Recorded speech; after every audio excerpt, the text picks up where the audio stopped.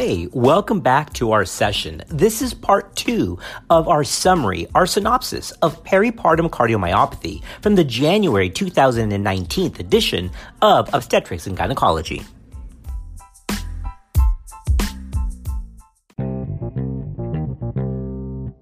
Now, in this session, we're going to start off with our clinical investigation or our workup, and then we'll get into management and prognosis. Now, in terms of workup, although there are no diagnostic biomarkers for peripartum cardiomyopathy, measurement of natriuretic peptides have been used to assist in the diagnosis. Now, specifically, we're talking about B-type natriuretic peptide or BNP. There is a catch, though, to using BNP. For example, a slight elevation in BNP has been seen within 48 hours within the postpartum period. Additionally, BNP levels can also be mildly elevated in patients with severe preeclampsia. So although these levels are abnormally elevated in women with peripartum cardiomyopathy, there is still no specific threshold that's established for the diagnosis. As part of the standard workup for peripartum cardiomyopathy, remember that assessment of liver, kidney, and thyroid function is recommended, along with an evaluation for anemia and sepsis. Proteinuria should also be quantified.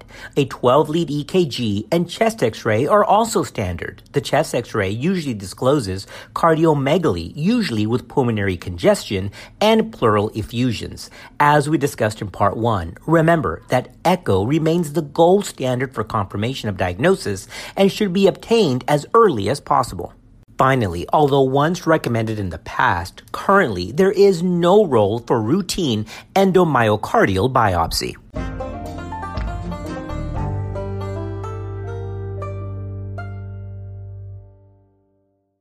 As for management, although the diagnosis of peripartum cardiomyopathy most frequently happens postpartum, for women diagnosed before delivery, the timing of delivery will depend on several factors. Chief among those includes gestational age and, of course, the clinical severity of the condition.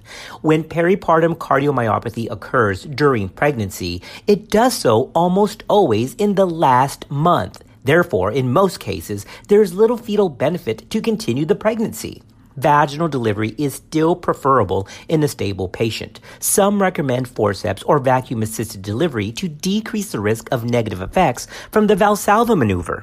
However, if there is evidence of severe maternal compromise or obstetric reasons are identified, then cesarean delivery, of course, could be prudent. Use of oxytocin follows the usual guidelines and does not require further dilution, and mag sulfate prophylaxis is commonly given as a result of concomitant preeclampsia. So, remember that fluid status must be carefully monitored.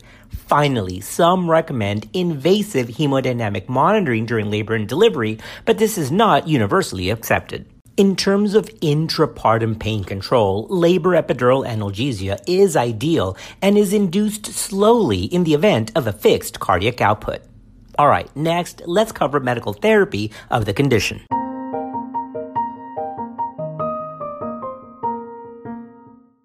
Mom deserves the best, and there's no better place to shop for Mother's Day than Whole Foods Market. They're your destination for unbeatable savings, from premium gifts to show-stopping flowers and irresistible desserts. Start by saving 33% with Prime on all body care and candles. Then get a 15-stem bunch of tulips for just $9.99 each with Prime. Round out Mom's menu with festive rosé, irresistible berry chantilly cake, and more special treats. Come celebrate Mother's Day at Whole Foods Market. The standard management of peripartum cardiomyopathy is based on the treatment of systolic heart failure.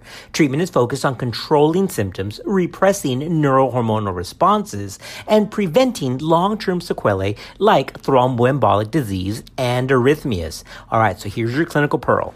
Angiotensin-converting enzyme inhibitors and angiotensin receptor blockers function to decrease afterload and are one of the cornerstone treatment options for peripartum cardiomyopathy in the postpartum woman.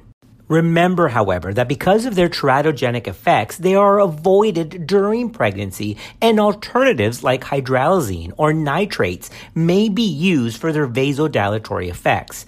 Other group of medications include calcium channel blockers. Finally, beta-blocking agents have been shown to reduce mortality in these patients. Currently, the recommendation is to continue ACE inhibitors and beta blockers for at least 1 year after resolution of symptoms and improvement in left ventricular function. What about digoxin? Well, treatment with digoxin is currently debated.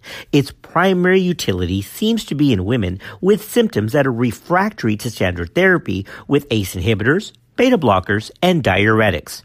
Another word about thromboembolic prophylaxis. Given the high risk of thromboembolism, it is prudent to provide anticoagulation in prophylactic dosages during pregnancy and the immediate postpartum period when peripartum cardiomyopathy is diagnosed. Lastly, for patients with severe depression of ventricular dysfunction, intra-aortic balloon pumps, ventricular assist devices, and even extracorporeal membrane oxygenation have all been used pending recovery of function as a bridge to cardiac transplantation. Actually, about 5% of cardiac transplants in women in the U.S. are for peripartum cardiomyopathy. It's important to make a statement about the role of prolactin, once again, on this condition, because of the central role that prolactin probably has in the pathogenesis of peripartum cardiomyopathy. Some empirically recommend against breastfeeding, although there's not a lot of data to substantiate that recommendation. For this reason, the prolactin-inhibiting agent bromocriptine has been given to women with pericardium cardiomyopathy in an attempt to mitigate ventricular damage. But once again, it's important to make this clinical pearl that clinical evidence for a beneficial effect of the curtailment or stopping of breastfeeding is still lacking. Nonetheless, once again, there is a recommendation against breastfeeding, which is hard to say, in women with this condition. Now, regarding contraception after delivery, the U.S. medical eligibility criteria, first put out by the World Health Organization, has a guideline for peripartum cardiomyopathy. It lists the preferred methods of birth control as the copper or levonorgestrel-releasing IUD, the etronorgestrel implant, which is Nexplanon, Depo-Provera, and progestin-only pills. Here's another clinical pearl. The guidelines advise against the use of combined estrogen and progestin oral contraceptives, given the increased risk of fluid retention and the possible induction of cardiac arrhythmias. As we wrap up the podcast, a quick word about follow-up and prognosis. Repeat echo is routinely recommended at least 6 months after pregnancy to evaluate for ventricular function. Now, once there's recovery, annual echo is performed.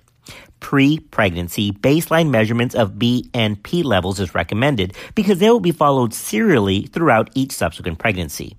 The risk for recurrence of the condition in subsequent gestations is actually based on retrospective data. Now, in a recent study from the Mayo Clinic, 25 women with peripartum cardiomyopathy, of which 24 had recovered ventricular function, were followed through 33 live birth pregnancies. Although most of these women had a decline in left ventricular function, only 21% had recurrent peripartum cardiomyopathy. So that's reassuring. Importantly, all of the women recovered ventricular function after the pregnancy. Now, here's a clinical pearl and something of note. There was a high rate of breastfeeding in these women after their subsequent deliveries. So once again, this issue on prolactin is controversial. Although some recommend avoidance of breastfeeding, in this Mayo follow-up study, breastfeeding didn't seem to affect long-term prognosis. Now, a quick word about prognosis. There is evidence that Black women have an overall worse prognosis and severity of the condition compared to other women.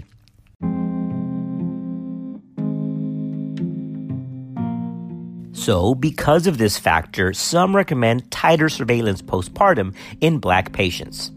Well, that wraps up a review covering Part 2 of peripartum cardiomyopathy. Once again, the source for this podcast was a January 2019 edition of Obstetrics and Gynecology with the CME article by the chief author, F. Gary Cunningham.